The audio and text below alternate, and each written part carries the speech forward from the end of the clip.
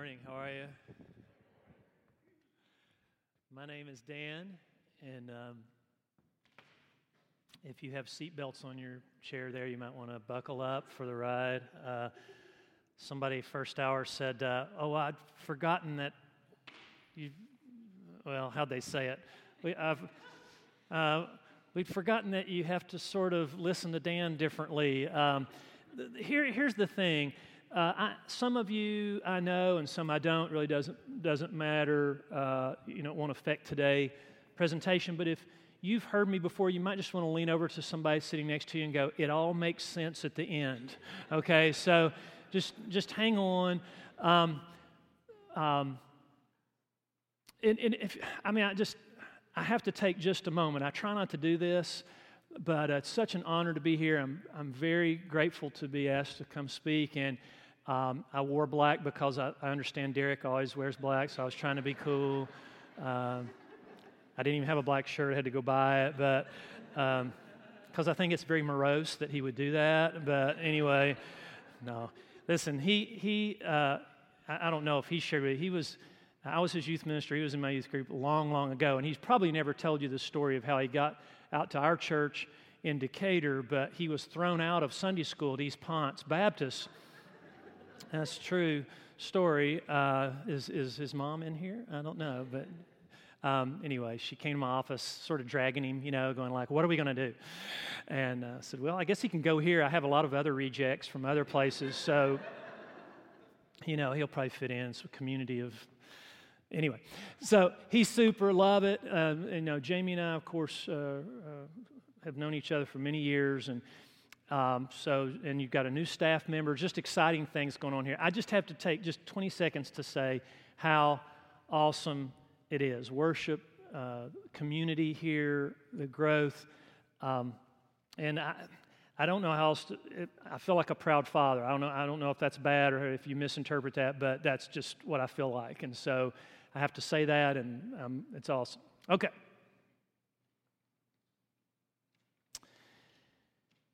Now, some of the first people who joined this church were behavioral psychologists. And I figured out early on, they really I don't think they liked the music or the preaching that much. I think I was like a rat in a college experiment to them. I think I was sort of like this guinea pig, this test case, because Janet actually came up and said to me one time, Kobe and I were discussing in the car what you were. And I said, "Yeah, I know." And, but I said, whatever letters after the name. Because if I had come along, if I had come along now, I would be in some house in Vermont, okay? ADD, LSD, PCP, whatever.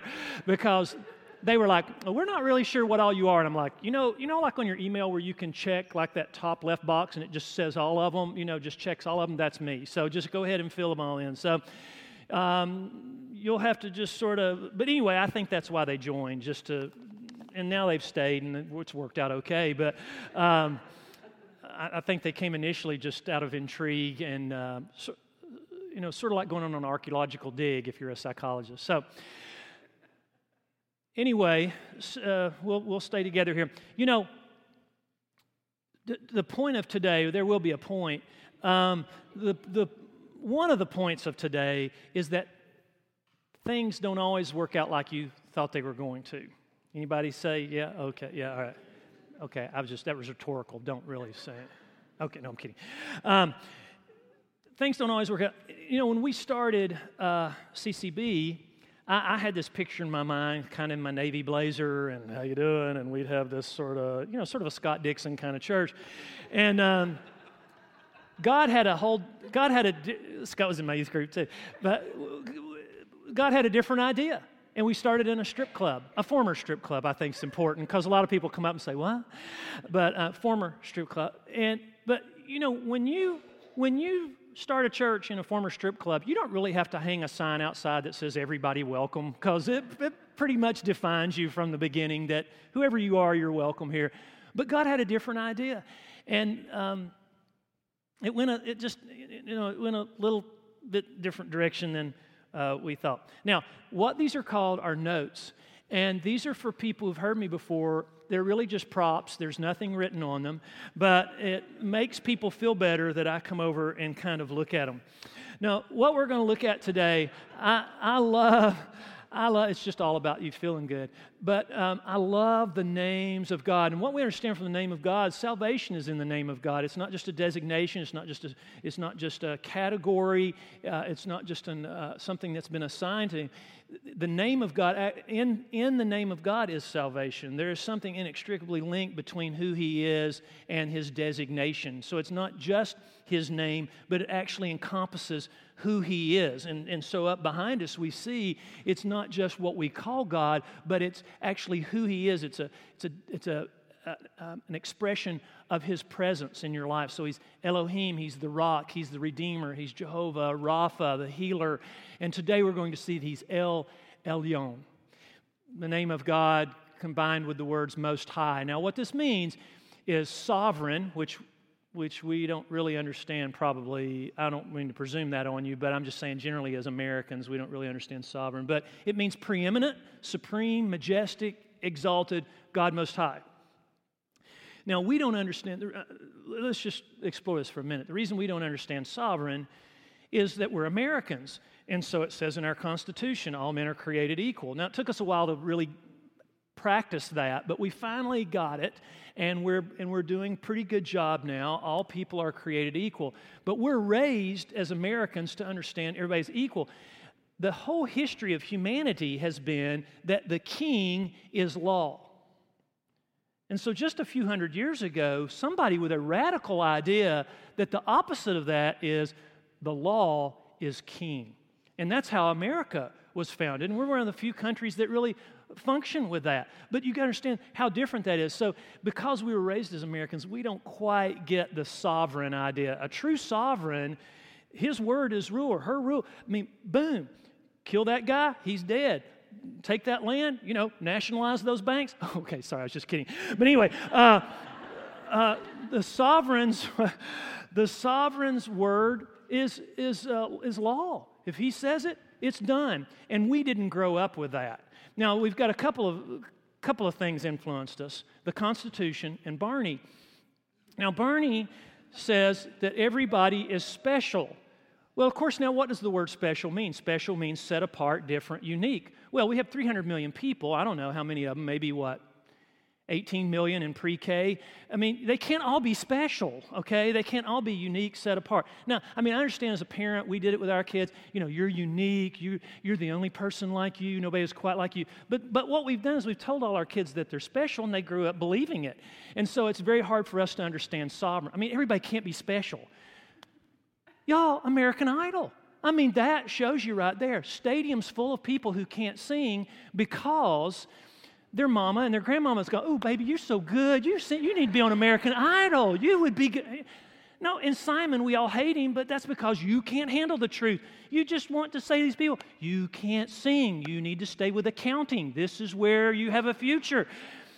But everybody is lined up at these stadiums thinking they can sing, and they can't sing because probably not the Constitution, but more Barney and Grandma. "Oh, baby, you're so good. You're singing." She's not good. She's terrible. So we grow up, and so we have a hard time when we see El Elyon, God Most High, sovereign, His word, ultimate. We have a hard time with that because everybody's equal, everybody's special. Well, if you even think about that, we're really messing up our kids' brains. Everybody's equal, everybody's the same, everybody's special. Okay, you can't be everybody the same and unique and special. So, sovereign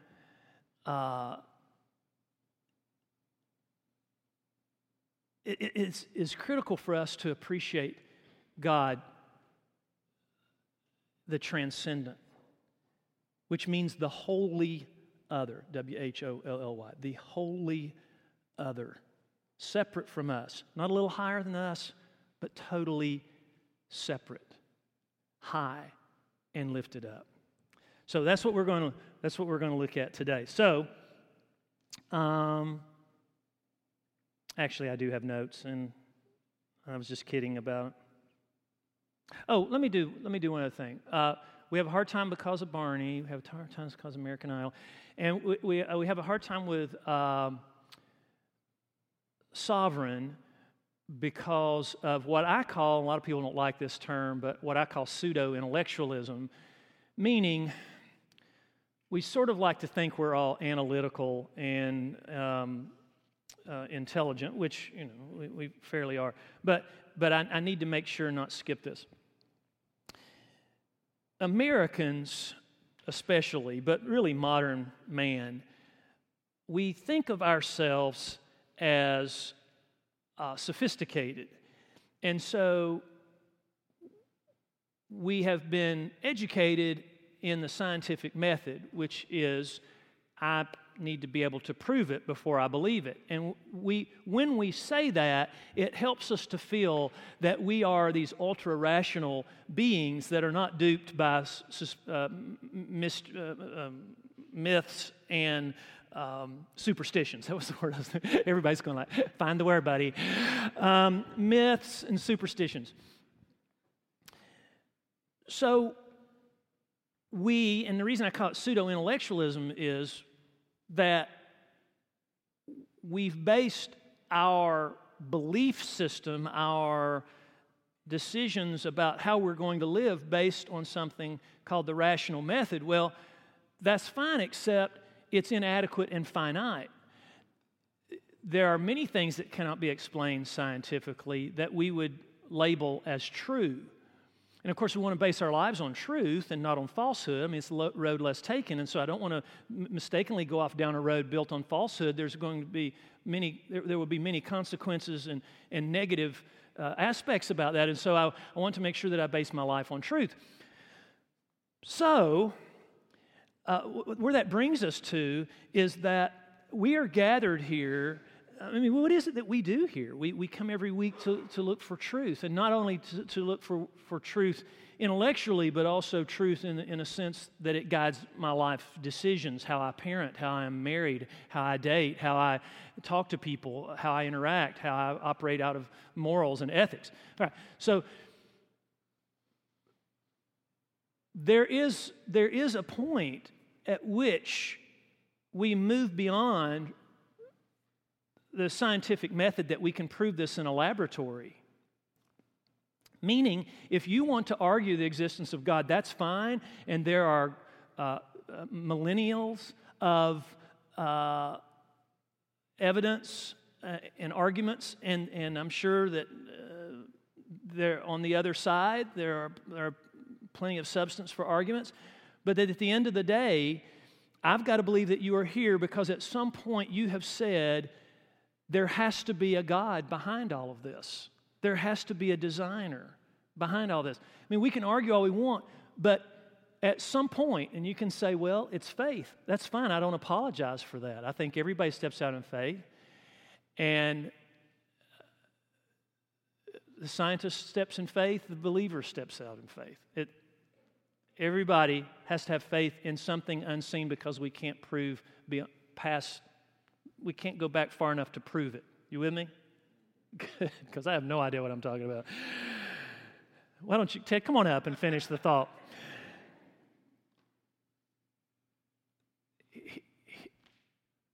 At some point, I have to acknowledge, I don't have to, but at some point, I'm going to assume that you have acknowledged in some measure that there is this person, El Elyon. There are people who never get out of the starting block, always analyzing whether God exists. All I can tell you is go to the Smokies, go up to Klingman's Dome, look out, and figure out whether it was chance or out of the mind of a designer. Hold a little baby, look at the eyeball, analyze a watch, whatever. Somehow, somebody designed, somebody created. The functionality of that did not happen out of ectoplasmic amoeba mutating out of the cosmic pond. We can argue that over here, but it never gets us out of the starting block. Is there someone transcendent? I don't know what he looks like. I don't know exactly all the variations of him, but there's some, or here or whatever, but it's out there, okay? Either you're over there still arguing square one, or you're over here figuring out who the person is. If you're there, then that's what we're going to talk about. Okay? We're captive. What are we going to do? All right, so let's talk about Nebuchadnezzar, because I felt like I should use the Bible so I won't get criticized later. So, Nebuchadnezzar, king, Mesopotamia. He's not a fable from the Bible or some storybook. He's real. He ruled Mesopotamia, kind of centered in Iraq around 600 BC. We know that he was arrogant and prideful. His entrance to one of the cities, and he's got these towers, and on it there, all of this I designed under my reign, all of Babylonia, blah, blah, blah. So we know he's arrogant, prideful. He captured some Jewish folks, which is kind of their history, isn't it?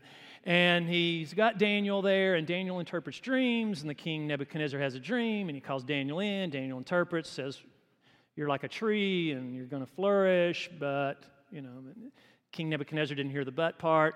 And so he acknowledges, oh, Daniel, your God, Yahweh, of all the gods, is a great God. Well, okay, so he's kind of politically correct, sort of an American, pluralistic. Well, your religion's fine, my religion, if your religion blows people up, I understand that, that's just how you lean.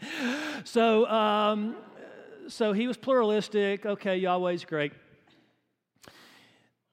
Then he has some more dreams, so he calls Daniel back in. Daniel says, I don't think you want to hear this. And Nebuchadnezzar, no, I want to hear it.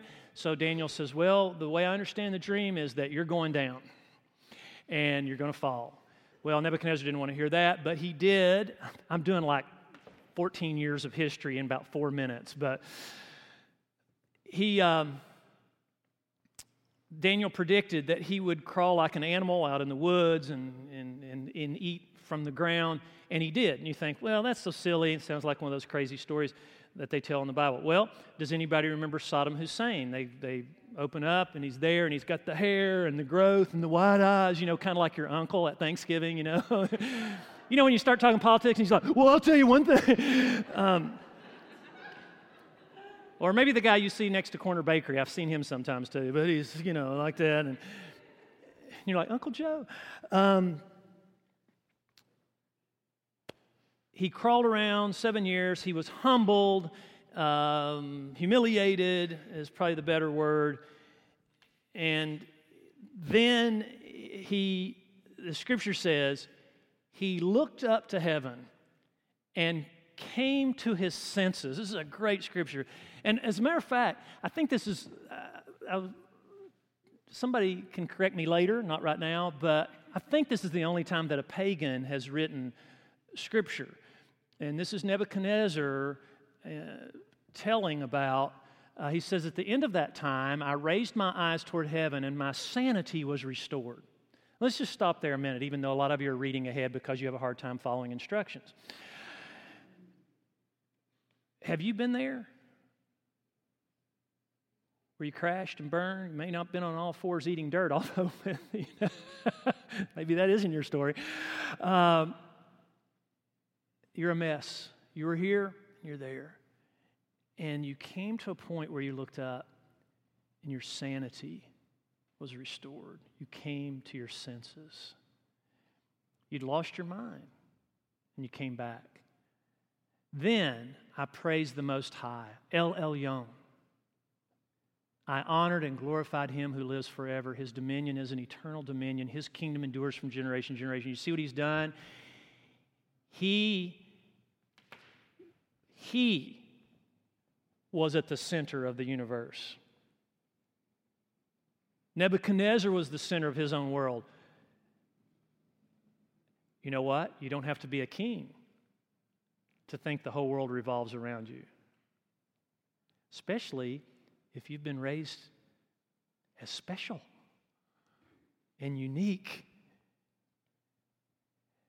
And then I praised El Elyon. What he's acknowledging there is, I was the king, I was the sovereign, my word went, I was the highest, and now I've been brought low, and now I acknowledge that God is the highest.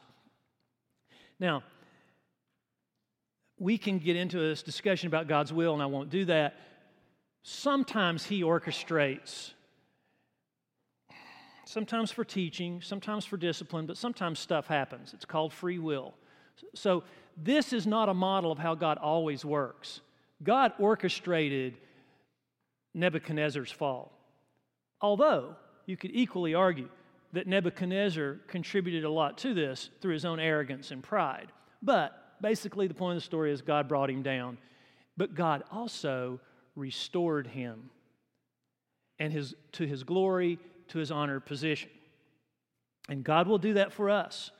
So very simple, just for my sake, not yours, very simple process here. Then we understand that he thought he was all that. God took him down. He got it.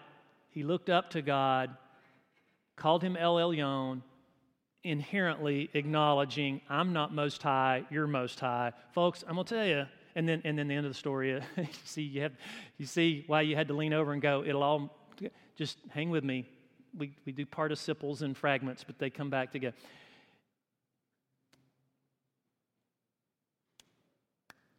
Preachers do this when they don't know what they're getting ready to say, but you think they're making some major point. I don't know what I was telling you, but anyway, yeah, I do. High, low, looked up, restored.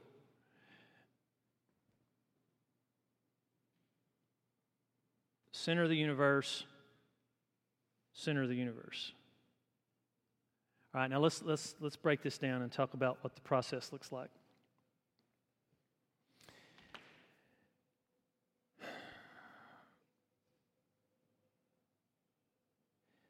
Some people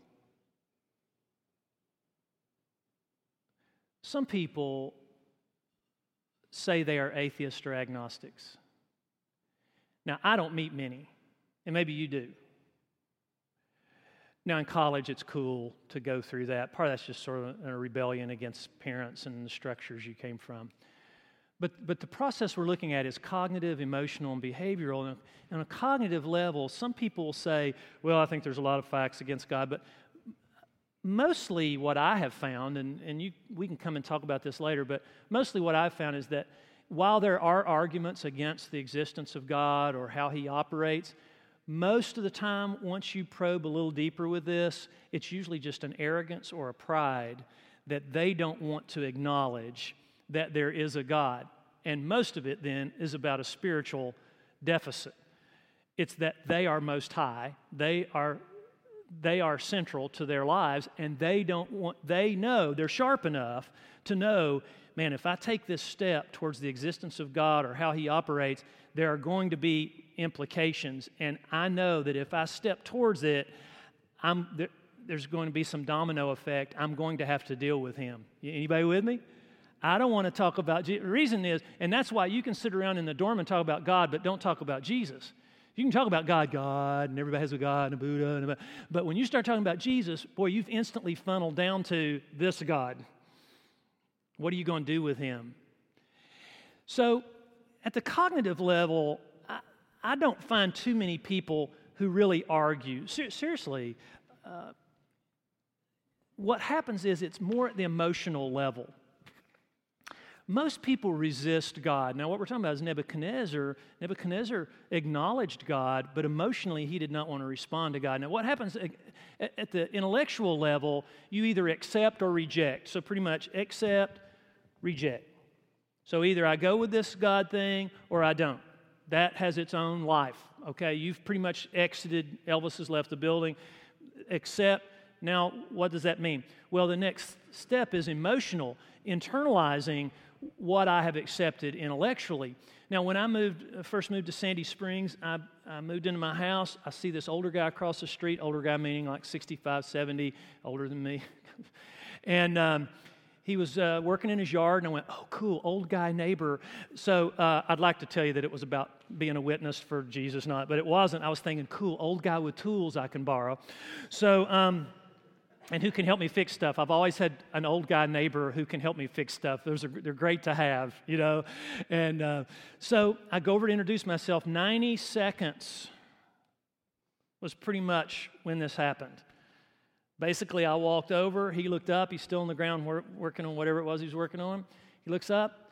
I said, "Hey, I'm a new neighbor guy, and oh, great, nice to meet you. Name." And he said, "Well, why'd you move here?" And I said, "Oh, well, I'm starting a church in Buckhead." And he said, "Well, I don't believe in all that God crap. Why would God take my sister's life when she was 28? Okay, does this mean you won't be bringing the baked bread over to welcome us to the neighborhood? And does this affect the weed eater borrowing at all?" But you know what? That's the bulk of people who have a problem with God. It's mama or cousin or earthquake or robbery or rape or something, but the emotional reaction that God wasn't there for me, or the God that I perceive. There's a book or something called Let Me Tell You About the God You Don't Know. I mean, your problem is you've based your belief on a God that I don't know who you're talking about, but it's the TV, movie, cultural God, or the crazy, radical, fundamentalist God. Let me tell you about the God you don't know. Most people have an emotional resistance to God. But the line here is yielding or resisting. We emotionally resist because there are things that psychologically hinder us, some hurt, some anger in the past. And just think about any relationship. Y'all, that's what we're talking about with God. It's a relationship, right? You think about any relationship in your past. It's not the fact. You start naming the facts. Well, let me tell you what else he did. And you're going like, that's it? That's why you quit? That's why you broke up? That's it? Because once the facts are out there, they just don't have a lot of weight. It's the emotion that you attach to the facts. So, well, this is where God failed me. You're like, that's it? I mean, I have a theological answer for my neighbor. Well, see, Adam and Eve sinned, and we inherited, we were born into a world of evil. God doesn't create tsunamis, but we have the death and tsunamis and earthquakes are a result of Adam and Eve's sin, even though it's not our personal sin. We're born into that world because we're human, but Christ redeems us, and ultimately, at the second coming, we'll be redeemed back into heaven, into a Garden of Eden and paradise, where there won't be any death or sickness, but your sister will suffer as a result of that, not because of her personal sin. Well, that's the theological answer, but you really think I was going to do that in the front yard? And you think he was open to that? No, he's hurt and he's angry. And that's what hurt and angry people do. They get on Facebook and say awful things about their ex. That's what emotional hurt does. Sorry, I guess you're here today. Didn't realize. Okay, so what you've got then is cognitive, either resistance or acceptance, an emotional, either a yielding or a resisting. And then if you do yield to this truth that you've learned and emotionally you're internalizing it, then you are moving into behavioral, which is the integration level. That is that what I say I believe, what's in my head, is now in my heart. I truly feel it. And now it's coming out in my actions. And so Nebuchadnezzar says, oh yes, I believe in Yahweh, but emotionally he didn't, and so behaviorally it was not happening in his actions. He just was trying to get God off his back. Anybody with me? The whole process, the full circle, has to be a head knowledge, a heart knowledge, and a life action. Okay, so let's look then. I want all this to kind of make sense. The implications then of El Elyon, the reality of the God Most High. We've seen Nebuchadnezzar. He's pretty much an example of some of us, maybe not you, don't want to get in your face on this, but for some of us, we like to think we're the center of the universe. We're most high. What ticks you off when you're driving? What ticks you off at work? What ticks you off at your house? When everybody doesn't do it the way you think it needs to be done, because you know how it ought to be done. Now, those are C and D people on the disc. Have you ever gone out, like outside here, and there's about 10 or 12 of you and you're trying to figure out where to eat? The C and D people got it under control, man. They got, especially the D's, they're got it, they're telling you, okay, this is where we're going to eat, this is where we got to do. And you've got the high people like me. Well, you've got the S people saying, I don't care, wherever y'all want to, whatever's fine, wherever y'all want to eat. You got the C and D people controlling it. You got the high I people going like, trying to keep everybody happy. It's okay. Pizza, does that sound good? That's good, isn't it? Pizza? Because we did Italian last week. Okay, let's do pizza. Okay, so I don't know how I got on that. All right, so implications for grasping the reality of El Elyon. These are in no particular order, although sort of. Number one, and if you're taking notes, that's my way of saying you should write this down. Okay, a lot of movement there. All right. First, there is someone in control of this crazy world, and that gives me peace. Now, let me just stop and show you the process. If I acknowledge these, and if I truly begin to understand, meaning more than the dorm debate of is there a God, but now I'm coming to worship, and the songs mean something, and the prayers mean something, and the communion means something. It's emotionally affecting me. Not emotion absence of knowledge, but blended with knowledge. El Elyon is God Most High. Here He is. He's given Himself for me. How will I live tomorrow? How will I speak to people around me? So there are genuine implications. When people are looking for peace in their lives, we try to read it or we try to go to counseling, and I'm all for counseling. God bless America, I'm for counseling. Kept them all in business. But listen, you can't read yourself into peace or counsel yourself into peace or even find a boyfriend, girlfriend, husband, mate into peace. This comes from somewhere transcendent, outside of ourselves. We cannot manufacture from within ourselves, which of course would be the New Age and Buddhism, and sorry if you're Buddhist. It's not from inside, it's from external.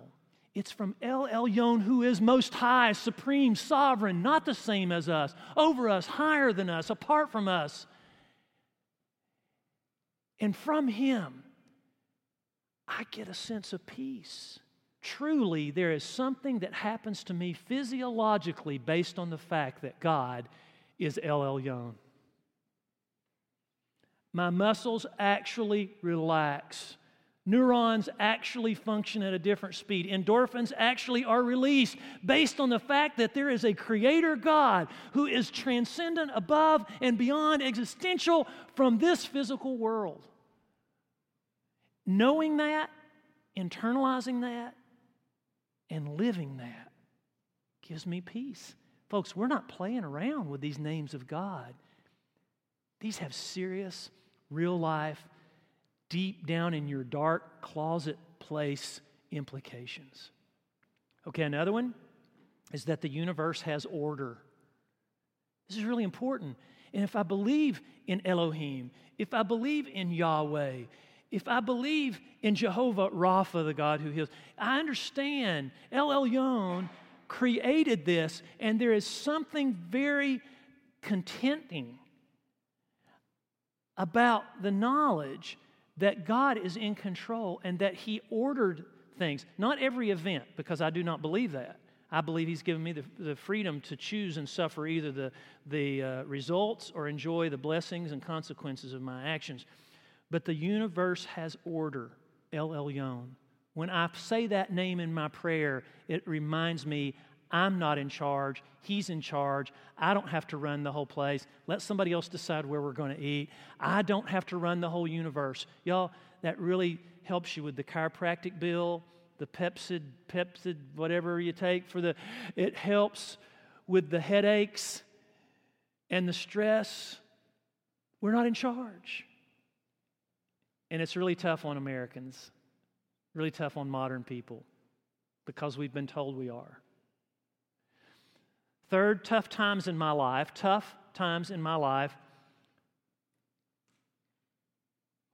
Oh, it's upside down. I was thinking, well, is it 11:30? Okay, all right, we're good. Tough times in my life do not lead to despair. Just because I can't see a way out does not mean there's not a way out. And when I pray El Elyon, it reminds me I don't have to figure this all out. There can be a way just because I don't see it. Doesn't negate it. It's reality. That was a long sentence. Did you get that? Just because, I sort of did a semicolon. Just because I don't see it doesn't negate the reality. Just because I can't see a way out. But that's what happens. We don't understand the sovereignty of God. We think that means, well, He's controlling everything, and why did He make my sister die, and why about my cousin, and what about leukemia, and what about those tsunami, and what about those 300,000 people? But Him being in charge, ultimately in charge, does not mean that we hold Him responsible for every detail. You say, well, the death of somebody is not a detail. No, it's not. But in the larger picture, He is ultimately in control, and within His sovereignty, He has granted us free will, which is a blessing from Him. We're not a cosmic chess game where He just decides, oh, I think I'll give them Parkinson's disease. Oh, let's see, dementia for Garrett. Okay, let's see. Number 4, I can pray and talk to the Most High. And number 5, I can place my trust in one who is sovereign, not wimpy, not one of the many lesser gods, not someone who just makes me feel better about myself.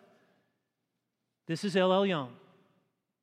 Sovereign, strong, masculine, whether you like that or not, that's what He is. He's at large and in charge. Doesn't need your opinion or your ideas, although He appreciates them, put them in the box.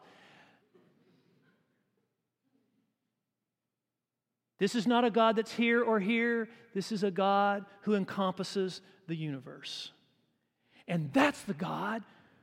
That's who we place our trust in. That's where our faith is. That's where when Mama does die and there is the car wreck and there is leukemia, and I've had plenty of my share of working with the kids with leukemia, and I've asked God why, but at the end of the day, my faith and trust is in someone who is higher, stronger, more knowledgeable than me on this, and I place my trust in Him. Not a lesser God, not an impotent God, not a God who, well, I wish I could fix things, but I can't. Not a limited, finite God, but an infinite, all-knowing, ever-seeing, all-present, all-powerful Creator, Jehovah, Yahweh of the universe. So let me read you one psalm, and then we'll stop. This fellow writes, "Have mercy on me, O God." You know what? If you want to just close your eyes on this, I think this is very cool to just hear this and not look around. Have mercy on me, O God. Have mercy on me, for in You my soul takes refuge. I will take refuge in the shadow of Your wings until the disaster has passed. It's for somebody today, I bet. I cry out to El Elyon, God Most High, to God who fulfills His purpose for me. He sends from heaven and saves me. Rebuking those who hotly pursue me, God sends His love and His faithfulness. Abba, Father, God,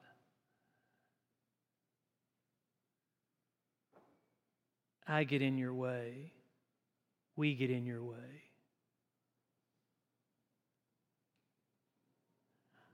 I want to direct it, control it, steer it, guarantee results, lay out the business plan, gear up the marketing, fire everybody up, drive towards the goal.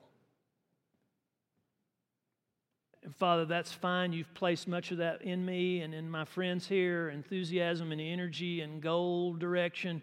But Father, at the end of the day, Your purposes will prevail. Your will be done. It gives us peace and a sense of security beyond measure that You are God and we aren't. Father, that's not a put down from You to us. That's a promise, a blessing. And we rest in it today. We love You. And we praise You. In the name of Yeshua. Amen.